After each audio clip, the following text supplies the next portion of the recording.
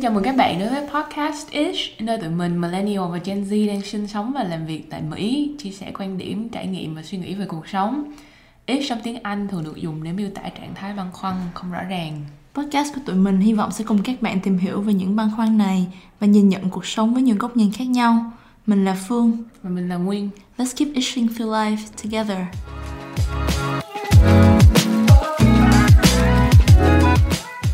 Ok, thì hôm trước chị có ở chỗ làm thì khoảng tầm thứ 5 thứ 6 thì mọi người hay hỏi chị là what's your plan during the weekend? Thì basically họ hỏi là cuối tuần này mình làm gì. Thì cái đó một cái truyền thống ở Mỹ luôn, tức nghĩa là của thứ 5 thứ 6 là trong công ty lúc nào mọi người cũng bắt đầu sẽ hỏi nhau về là plan dự định của mình trong cuối tuần. Thì lúc nào chị cũng cảm giác là chị phải có một cái dự định gì đấy gọi là thú vị để mà kể cho mọi người nghe. Còn nếu không chị không có gì làm trong cuối tuần thì chị cảm thấy là hơi bị gọi là nhàm chán, boring. Nhưng mà chị suy đi nghĩ lại thì chị nghĩ là mặc dù là nếu mà cuối tuần mình chỉ thích ở nhà kiểu nghỉ ngơi, coi tivi, xem phim, đọc một cuốn sách, hoặc là chăm sóc cây cỏ gì đó trong nhà, thì cái đó cũng là một hoạt động mà mình thích, enjoy. Thì không nhất thiết là mình phải lúc nào cũng nghĩ ra những cái gì đó exciting, thú vị để làm trong cuối tuần. Thì nếu mà mình chỉ ở nhà không thì chị nghĩ là it's okay to also be proud of that, tức là tự hào về cái việc mà mình sắp làm trong cuối tuần là ở nhà nghỉ ngơi, mà có thể nói cho mọi người nghe là đó là dự định của mình. Thì chị cảm giác là không biết là em có bị cái áp lực của xã hội là mình phải kiểu phải đặc biệt, phải khác thường, phải có một cuộc sống gọi là thú vị, phải có một sở thích thú vị, mà không được an yên với lại những cái sở thích bình dị, sở thích Hồi xưa em hay bị một cái áp lực rất là sợ mọi người sẽ chê cái mình làm là chán, nhạc mình nghe là chán, phim mình coi cũng là chán. Cho nên là em luôn luôn kiểu rất là sợ khi mà mọi người kêu em phải chọn một cái gì đó, hoặc là chọn một bộ phim, hay là ngay cả thậm chí là mình chạy xe, em cũng không có muốn là cái người mà điều chỉnh cái nhạc ở trong xe nữa. Em sẽ đưa cái đó cho người khác, ai muốn làm gì đó là làm. Tại vì em sợ là cái nhạc em nghe là cái gu âm nhạc của em nó hơi chậm á. Em thích nghe ballad, em thích nghe những nhạc hơi nhẹ nhàng. Nhiều khi em sẽ nghe jazz, em sẽ nghe classical, chứ em lại không nghe kiểu EDM, em cũng không nghe nhiều rap, em không nghe nhiều pop, không nghe nhiều hip hop. Cho lúc nào cũng bị áp lực hết.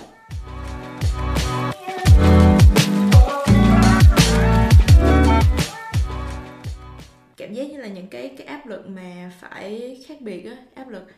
Chị cảm giác là mình ở Dallas, một thành phố cũng khá là nhiều hoạt động xảy ra, cũng có nhiều nơi để ăn uống, nhiều nơi để chơi này nọ. Thì lúc nào cái giống như khi em lên mạng em sẽ thấy mọi người post pictures hoặc là video cuối tuần phải đi chỗ này chỗ kia, xong rồi những cái website Instagram này nọ cũng recommend khá là nhiều chỗ để chơi, khá là nhiều chỗ để hang out vào cuối tuần. Thì chị nghĩ là vì cái sự phát triển của mạng xã hội bây giờ cũng tạo một cái áp lực vô hình, khiến cho mọi người cảm giác là mình phải be out there, mình phải ở ngoài, mình phải làm những cái thứ vui vẻ này ở chung quanh mình. Vào cuối tuần chơi like play a sport, đi một quán bar nào đó, hoặc là đi một cái festival. Thì chị nghĩ là social media also plays an important part of putting pressure on people's life. Thì là sao em tạm ngưng social media? Yeah, nhưng mà at the same time social media can also be a good way to communicate with people. Nhưng mà chị nghĩ là chắc là phải biết lúc nào mà absorb information, lúc nào kiểu như là be immune to it, tức nghĩa là không quan tâm quá nhiều đến những cái áp lực khác mà mọi người hay post lên mạng. Chứ lúc nào có những cái thông tin gọi là thông tin tốt, tích cực, hoặc là có những cái thông tin gọi là ngoài lề, không ảnh hưởng tới mình, thì mình cứ bỏ ngoài tai thôi, đúng không? Cái em thấy thật ra cái thời điểm mà 2 năm vừa qua, 2 năm mà pandemic, nó cũng tạo cho mình cái cơ hội để mà mình chậm lại một tí. Mình sẽ không phải cứ cố gắng phải chạy theo những cái hoạt động ở bên ngoài nữa. Em học được cách say no. Em thấy em học được cách say no với lại những cái mà kiểu bạn bè rủ hay là bạn bè làm. Hồi đó em ở với một cái bạn người Ecuador, thì có thể cái này là mang về cái tính chất văn hóa nữa, nhưng mà cái bạn đó thì em thấy một cái rất hay mà em học được bạn đó là nếu mà bạn đó thích cái gì bạn nó sẽ nói, mà nếu bạn nó không thích cái gì bạn nó sẽ kêu no, I don't want to do it.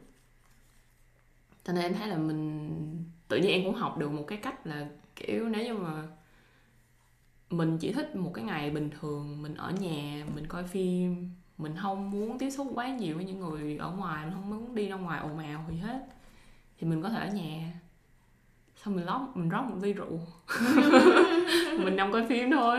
Yeah, like that's perfect Friday night for me sometimes.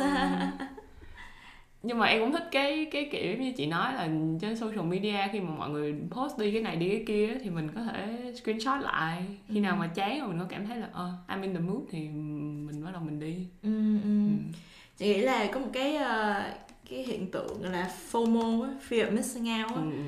Chị nghĩ là hồi xưa chị cũng hay bị như vậy, tức nghĩa là lúc mà especially là lúc mà ở trong college á, thì giống như là mình cũng mới vào trường đúng không, mình cũng muốn làm quen với mọi người, thì cảm giác là nếu mà mình ở nhà không thì mình lại không có làm quen được với nhiều người này người kia.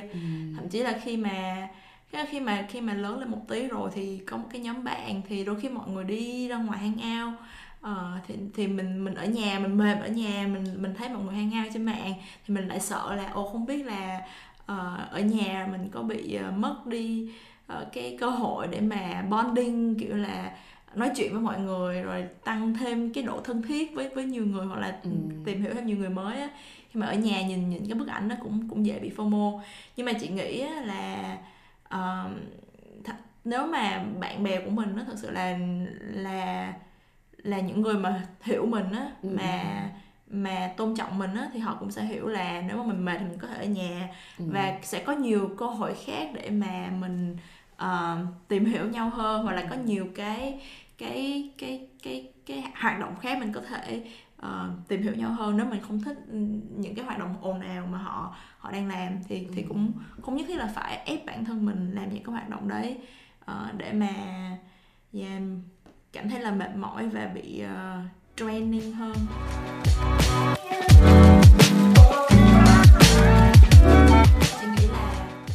Chị nghĩ là cái xã hội nó hay bị có một cái mặc định là hạnh phúc là một cái gì đó mình phải theo đuổi, mình phải chạy để tìm kiếm. Tức nghĩa là hạnh phúc là một cái thứ gì đó mà mình xa vời, mình phải đi du lịch rất nhiều nơi, mình phải tìm kiếm được, mình mới tìm kiếm được, mình phải gặp rất là nhiều người mình mới tìm kiếm được cái hạnh phúc đó. Nó mình hơi phải vật chất một tí. Mình là một cái gì đó mà không phải là ở ngay trước mặt mình á. Cảm giác là cái gì đó rất là xa, mình phải push bản thân, mình phải đẩy bản thân ra ngoài cái vùng an toàn của mình mới tìm được cái hạnh phúc. Nhưng mà thật sự cũng không thấy vậy như vậy. Hạnh phúc là có thể là một cái thứ gì đó rất là đơn giản ngay trước mặt mình, mà mình chỉ cần kiểu enjoy cái moment thì mình đã cảm giác được cái cái sự hạnh phúc đó. Thì chị nghĩ là mình nên bình thường hóa cái việc là cứ tự nhiên It's okay to be chán. cứ tự nhiên với những gì mình đang có. Đôi khi hạnh phúc có thể tự tìm đến mình luôn. Không nhất thiết là phải ép buộc bản thân quá mức. Mà nếu mà mình bớt chạy đi tìm hạnh phúc á, gọi là pursuit of happiness á, thì mình lại có thêm nhiều thời gian để tận hưởng những gì mà trước mặt mình, những mối quan hệ mình đang có. Rồi mình lại có thể tìm hiểu những cái mối quan hệ đó một cách sâu sắc hơn, thì cái điều đó đôi khi lại đem đến cho mình nhiều niềm vui hơn. Những cái áp lực đến từ nhiều phía khác nhau, như là dating, hẹn hò. Em rõ ràng như là cái việc dating hay cái việc hẹn hò bây giờ nó được tạo ra với cái mục đích là first impression, right? First impression is the most important thing. Thì first impression, cái ấn tượng đầu tiên của em khi mà dating, online dating lại là những cái hobbies, những cái interest mà em bỏ trên một cái profile của em để cho mọi người nhìn vào, mọi người có thể chọn swipe left or swipe right. Thì khi mà cả cái quý vị dating based on first impression and based on your hobbies and interests in your profile, làm sao mà em có thể cảm giác không áp lực để mà nhìn trông có vẻ là exciting, hào nhoáng hơn trong cái profile của em. Làm sao em có thể cảm thấy là hài lòng với việc là bỏ lại hobbies của mình chỉ là stay at home and watch TV on the weekend. Maybe that's okay. Em có cảm giác là áp lực là phải trong exciting, trong thú vị hơn trong cái profile của mình hay không, để mà thu hút được nhiều anh chàng trên em nghĩ đó là cái áp lực duy nhất làm cho em chưa bao giờ mở cái profile lên trên Tinder. Em nghĩ là nếu mà profile em trên Tinder mà cái hobbies interest là ở nhà, coi tivi, uống một ly rượu, hoặc là thích đọc sách, thích chị kể cho em buồn cười lắm. Ở Việt Nam em chị thích đọc sách thiệt. Nó hay đọc sách. Cái một đứa bạn trai của nó hồi xưa, nó có lúc nó mới Việt Nam từ Mỹ á, nó có date một anh bạn trai nó hỏi nó là ủa em có thích đọc sách thiệt hay không, hay là giả bộ thích đọc sách. Tức nghĩa là họ không nghĩ là những cái sở thích bình dị á có thể là một sở thích thật sự. Tức nghĩa là cái sở thích á lúc nào cũng trong họ là một cái sở thích phải là hào nhoáng, sở thích gọi là thú vị hơn, sở thích là đi chơi, hoặc sở thích đi du lịch, sở thích đi bar, sở thích đi gặp người này người kia, chứ không phải là sở thích chỉ là đọc sách. Nên cái áp lực để mà có một cái cuộc sống thú vị, để mà có thể hòa nhập vào cái việc hẹn hò online trên mạng cũng là một cái áp lực khá là lớn đối với những người trẻ bây giờ. Em thấy áp lực mình phải tìm được cái tính cách của mình, cái mình thích, cái mình muốn, cái bản sắc của mình, rồi sau đó để làm sao mà thể hiện được nó ra bên ngoài nữa. Là cái áp lực mà thế hệ bây giờ đối diện nhiều hơn là hồi xưa. Hồi xưa đúng là dễ hơn, khi mà mình đi học mình nói mọi thứ rất là bình thường. Chỉ cần hòa nhập được với bạn bè làm sao mình làm vậy thì dễ rồi. Thậm chí hồi xưa chị cũng thật ra là cũng có một vài áp lực đấy. Ví dụ như là hồi đó chị nhớ là ở cả trường ai cũng biết quay bút. Thế chị về nhà phải tập quay bút cho bằng được. Thế là hồi ra cũng biết quay bút. Em chắc tại em không có competitive á, cho nên em quay mấy lần em quay không được em bỏ luôn. Cũng có áp lực để be cool. Nhưng mà mấy cái áp lực đó nó nhỏ hơn. Nó tại là học sinh nên kiểu that's how you stand out, know how to quay bút. Chị làm được không? Được. Cool. Yeah. Nhưng mà vậy thì nếu mà bây giờ em lập một cái profile để dating thì em sẽ bỏ gì vào cái profile đấy? Về cái sở thích của em, về cái những gì mà em đang tìm kiếm. Em có bị áp lực phải thú vị không? Phải tỏ vẻ ra thú vị trong cái profile của em không? Nên em muốn là em sẽ phải tỏ ra thú vị, nhưng mà cái vấn đề của em là không biết là phải bỏ cái gì. Như vậy là em vẫn cảm giác em sẽ bị áp lực phải tỏ ra thú vị luôn. Tại em có thể cảm thấy tất nhiên đối với lại bạn bè thân thiết á, thì nó rất là dễ để mà mình say no, tại mọi người hiểu mình rồi, mọi người tiếp xúc rồi. Nhưng mà với một người mới á, thì em vẫn còn cái áp lực là làm sao để cho mình tạo một cái ấn tượng tốt với người ta. Không nhất thiết phải là người ta cảm thấy mình quá thú vị, nhưng mà ít nhất khi mà người ta đánh giá mình, đặc biệt là khi đánh giá qua app như vậy, thì người ta chỉ nhìn những cái mà mình bỏ lên trên đó thôi. Thì nhiều khi em cũng không biết phải bỏ như thế nào. Đúng rồi, cũng khó, tại vì thật ra là chỉ có khoảng 3-4 giây thôi để mà người ta nhận định xem người này có phù hợp với mình hay không, để mà quẹt trái hay quẹt phải. Thì những cái bức ảnh á, thậm chí là chị không biết là những cái hobbies á, đôi khi cũng có nhiều người đọc ha, nhưng mà bức ảnh cũng khá là quan trọng. Đa số những cái nhận định là dựa vào bức ảnh. Nếu mà bức ảnh của em là hơi bị chán quá, bức ảnh của em không có kiểu như thú vị như là du lịch ở châu Âu hay là đâu đấy, thì cũng có thể là nhiều người cảm thấy là em hơi bị nhàm chán, quẹt trái. Nhưng mà nó tùy, tức nghĩa là tùy, đúng không? Nếu mà em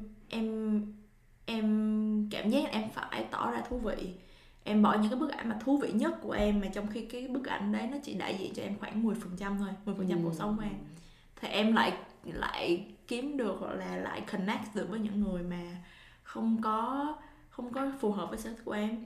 Tại vì những cái gì em bỏ lên đó là không đúng kiểu như là 100% về con người của em. Hôm trước chị có giúp một cái đứa bạn của chị tạo profile của nó, một cái bức hình của nó, chị thấy khá là cool, khá là kiểu như là kiểu nhìn cũng được, vui vẻ này nọ. Đang đi du lịch ở đâu đấy, không phải đang đi du lịch, đang đi party ở đâu đấy. Cái chị bảo hay bỏ lên đi, bỏ cái này lên, thấy nhìn thấy đường mà thấy vui vẻ đang party này nọ. Cái nó bảo là nó không muốn bỏ lên, tại vì cái đấy nó không phải là con người của nó không phải là người hay party. Thế là nó không muốn mọi người nhìn bảo là ồ, nghĩ là bạn này là người hay sôi nổi party này nọ, thế là lại thu hút những người thích party hay không. Thì chị nghĩ là mặc dù á, có thể là cái sở thích của có thể là nhàm chán so với số đông, nhưng mà em không lên mạng để tìm kiếm số đông, em lên mạng để tìm kiếm người mà phù hợp với em nhất. Thì chị nghĩ là cứ can đảm bỏ lên những cái gì gọi là mình thấy là phù hợp và đúng với nhất với con người của mình trên những cái dating profile đấy. Còn nếu mà không tìm được thôi, chứ không phải là lên đấy để tranh cử làm tổng thống hay gì mà sợ, đúng không? Cái mục đích của mình vẫn là tìm người mình phù hợp với mình. Thì em bỏ một cái bức ảnh ở nhà đọc sách, coi tivi gì đấy, hay là bỏ một ảnh con mèo lên cũng được nữa. Không sao. But you can. That's all I care about for now.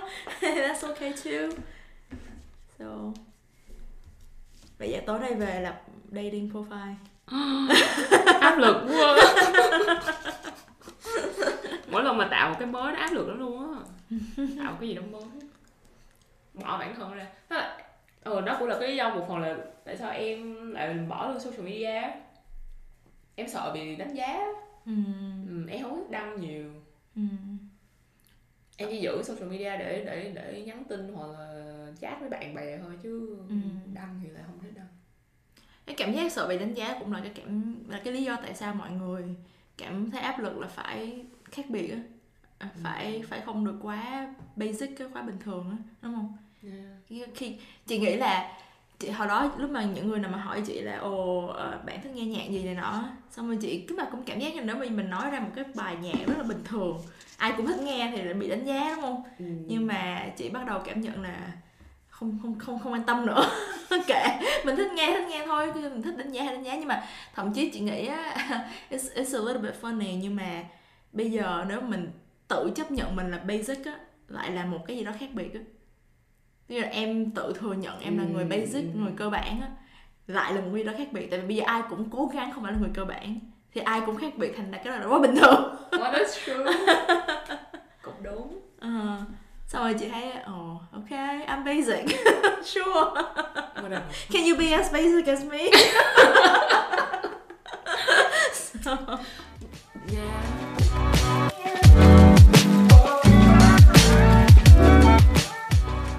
chị nghĩ là ở Mỹ thì cái gọi là individualism, cái chủ nghĩa cá nhân nó khá là nổi trội. Tức nghĩa là mỗi người phải là một cái cá thể đặc biệt ấy. Thế là cái áp lực mà để mình stand out, mình đặc biệt, mình không phải là be basic, thì nó rất là lớn ở Mỹ. Thậm chí như là em nói là nhạc mình nghe, ví dụ như nhạc mình nghe là nhạc commercial, nhạc thị trường, thì cũng gọi là you are so basic, kiểu khá là basic. Tiếng Việt là gì?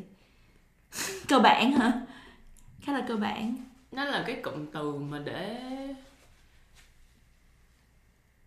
mình có, nó cũng không hẳn là mediocre, nó không phải là kiểu bình thường, tầm thường, nhưng mà nó là một cái mà đại chúng ai cũng thích, chứ không có cái gì đó quá. Chị thấy là stigmatism, tức nghĩa là có một cái gọi là kỳ thị với việc là thích những gì đại chúng thích.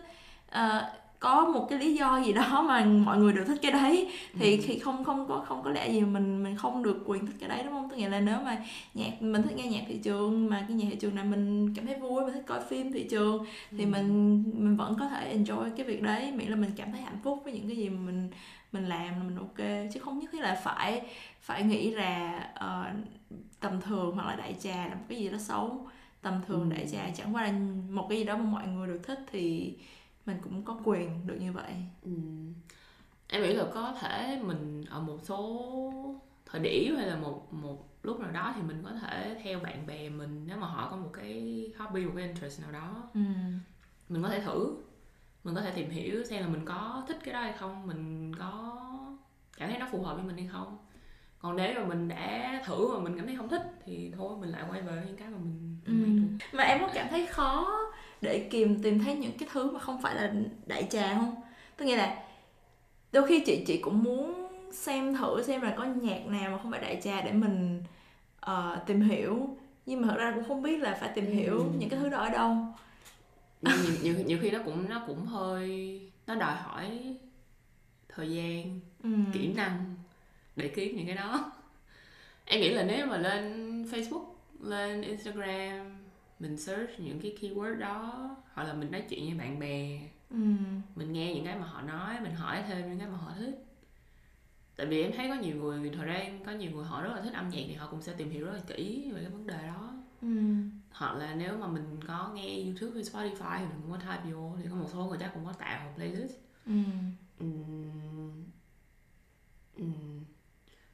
Nếu như mình phải chủ động, tại vì em thấy hiện tại thì tất cả những cái mà mình kiếm ở trên mạng thì nó sẽ build in cái algorithm ở trên YouTube, những cái mà mình thường hay nghe thì nó sẽ cứ lặp đi lặp lại. Nó sẽ dẫn tới cái trường hợp là mình sẽ không bao giờ mình được expose, mình không có được tiếp xúc với những cái mới nếu mà không chủ động tìm kiếm. Chị nghĩ một phần cũng do là mình là người Việt, qua Mỹ chắc cũng tầm 16 tới 18 tuổi, thì kiểu như là mình tiếp xúc với lại cái văn hóa ở Mỹ nó cũng khá là trễ hơn á. Tôi nghĩ mình lúc nào cũng phải play catch up với những cái culture, những cái trend happening xảy ra ở nước Mỹ. Mà thậm chí là khi mà ở Việt Nam á, chị cảm giác như là cái chủ nghĩa trở về cái chủ nghĩa individualism, chủ nghĩa cá nhân, thì chị nghĩ là ở Việt Nam nó khác hơn là ở Mỹ. Ở Việt Nam thì nếu mà mình khác biệt quá thì mình kiểu như là sẽ bị kiểu cũng có thể là bị gièm pha chế giễu.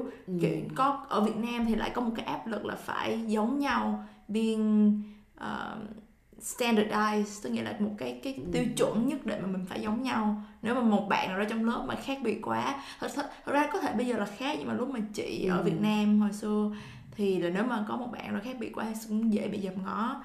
Thì cảm giác như là vì thế đó mình quen với cái việc gọi là cố gắng hòa nhập mà không có khác biệt, thì tự nhiên tính cách của mình cũng trở thành là muốn hòa nhập với mọi người, mà không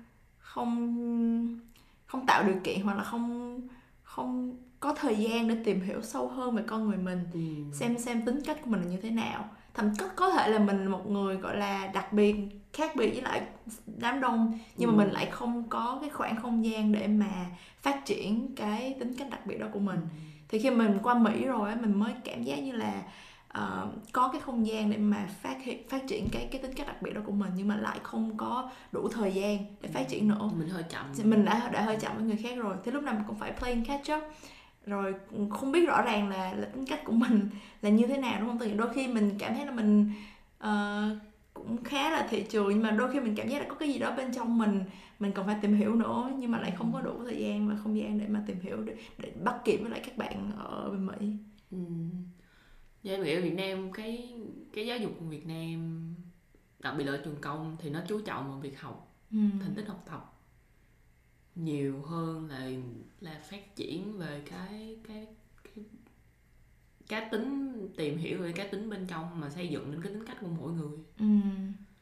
Cho nên cái đó cũng là một cái mà em gặp khó khăn. Tại hồi xưa em cảm thấy mọi thứ rất là dễ dàng, người ta làm sao thì mình làm y chang vậy, người ta như thế nào thì mình như vậy. Tức là em cũng quen với cái guồng đó luôn á. Tức là em quen với cách sống là hòa nhập vô cái cộng đồng mà mình ở ngay tại trong lớp. Em cũng không thích sự nổi trội nữa, em không thích mình trở thành một cái người mà bị mọi người chú ý á. nó tạo cho mình at the same time là một cái cảm giác dễ chịu, và mình cảm thấy là mình không cần phải cố gắng quá nhiều. Mình chỉ cần giống mọi người thì ai cũng sẽ thích mình, ai cũng sẽ yêu thương mình hết. Cho tới khi qua Mỹ thì đó là cũng là một cái mà em gặp, mất một thời gian rất là lâu em mới định hình được cái tính cách của mình.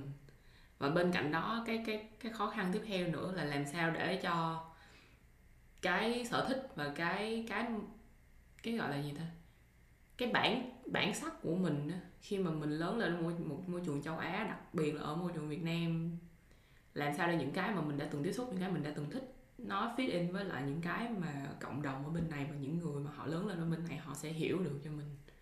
Tại bên này những cái nó thích, mọi người thích ở bên này nó sẽ khác với những cái mình thích ở Việt Nam. Thì em luôn luôn sợ là những cái mình thích nó sẽ không giống, nó sẽ không tạo được thiện cảm với những người bên này. Cho nên em đã từng có một cái thói quen là em gạt hết tất cả những cái mà mình quen ở Việt Nam á, để cố gắng chạy theo những cái mà họ thích ở bên này. Xong nó tạo nên conflict. Nó làm cho em có một cái vấn đề là em luôn luôn muốn mỹ hóa mình á. Thật ra cũng chưa tới đâu, nhưng mà em luôn luôn muốn mỹ hóa mình. Xong rồi em rất là sợ khi mà phải tiếp xúc quá nhiều Việt Nam. Và đó cũng là một lý do mà em chọn trường ít Việt Nam ở bên Mỹ khi mà em đi du học. Khi mà qua rồi thì sau dần tới lúc mà tốt nghiệp rồi thì ra đi làm, một cái quá trình tiếp xúc dài, xong rồi mình phải học mà mình phải tiếp xúc nhiều người. Thì sau khi đi làm ở một cái môi trường Việt Nam á, thì đó em mới từ từ em tìm ra được bản sắc của mình. Và em thấy là những cái mình thích thật ra nó cũng không có phải là vấn đề nếu mà mình biết cách xây dựng lên cái tính chất, cái bản sắc, cái cá tính của mình, mà nó có thể hoàn toàn có thể dung hòa giữa hai bên. Những cái mà mình tiếp xúc ở quá khứ và những cái là mình đã học được từ cái thời điểm mình bước chân vào Mỹ.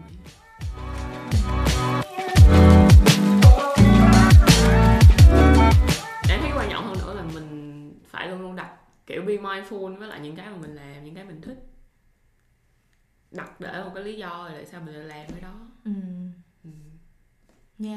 Mà miễn là mình cảm thấy hạnh phúc, đúng không? Mình cảm thấy mình enjoy cái việc đấy thì không có nhất thiết là phải áp lực từ xã hội, phải áp lực từ những người khác mà thay đổi cái sở thích đó. Nếu mà người ta hỏi mình là ủa tại sao lại thích cái đó, thì mình có thể nói là tại thích thôi. Đúng rồi.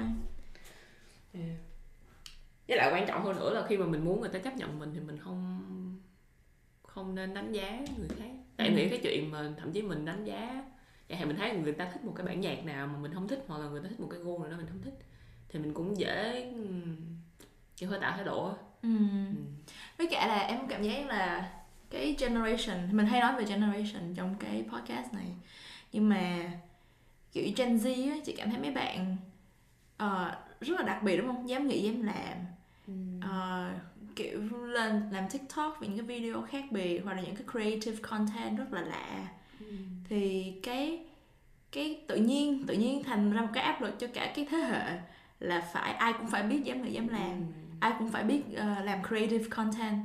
Thì có những người lại không thích như vậy, những người gọi là thích, chỉ thích vẫn thích những cái sở thích gọi là cũ kỹ, không có mới, kiểu cũng bình dị nhẹ nhàng, thì lại cảm giác là không biết mình có phù hợp với lại cái thế hệ đó hay không. Khi mà cả cái xã hội này gán mác cái thế hệ Gen Z là phải sáng tạo, phải dám nghĩ dám làm, thì cái đó là một cái áp lực, là số đông của thế hệ mình như thế nào mình lại bị áp lực như vậy. Thì em nghĩ cái đó nó lại đúng với là cái ý mà chị nói, là khi mà tất cả mọi người ai cũng cố gắng để tạo ra sự khác biệt á, thì khi mà mình chọn một cái lối đi tuy là nó hơi giống với thế hệ trước, hoặc là nó không có kiểu quá sôi nổi hay là quá unique á, thì nó lại là một cái sự khác biệt của bản thân mình cho cái thế hệ mình đang sống.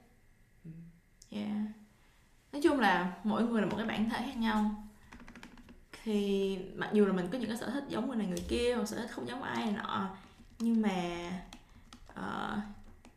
miễn là mình hạnh phúc với những mình chọn. Không nhất thiết là phải bị áp lực của thế hệ, áp lực của xã hội, áp lực của bạn bè, áp lực của ai hết. Không có gì gọi là nhàm chán.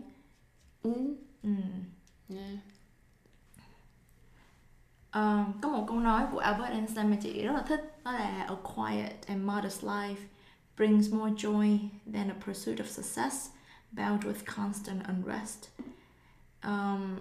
Nhìn chung á, thì đại loại là cái câu nói đó có ý nghĩa rằng là nếu mà bạn là người thích làm những việc ở nhà, làm những việc gọi là bình dị đơn giản, hoặc là bạn là người thích ra ngoài làm những việc ồn ào, thích gặp những người mới lạ, miễn là những cái gì đó là những cái việc bạn làm bạn cảm thấy hạnh phúc, thì không có lý do gì mà bạn phải chịu áp lực của xã hội, chịu áp lực của những thế hệ khác nhau mà thay đổi bản thân mình để mà hòa nhập.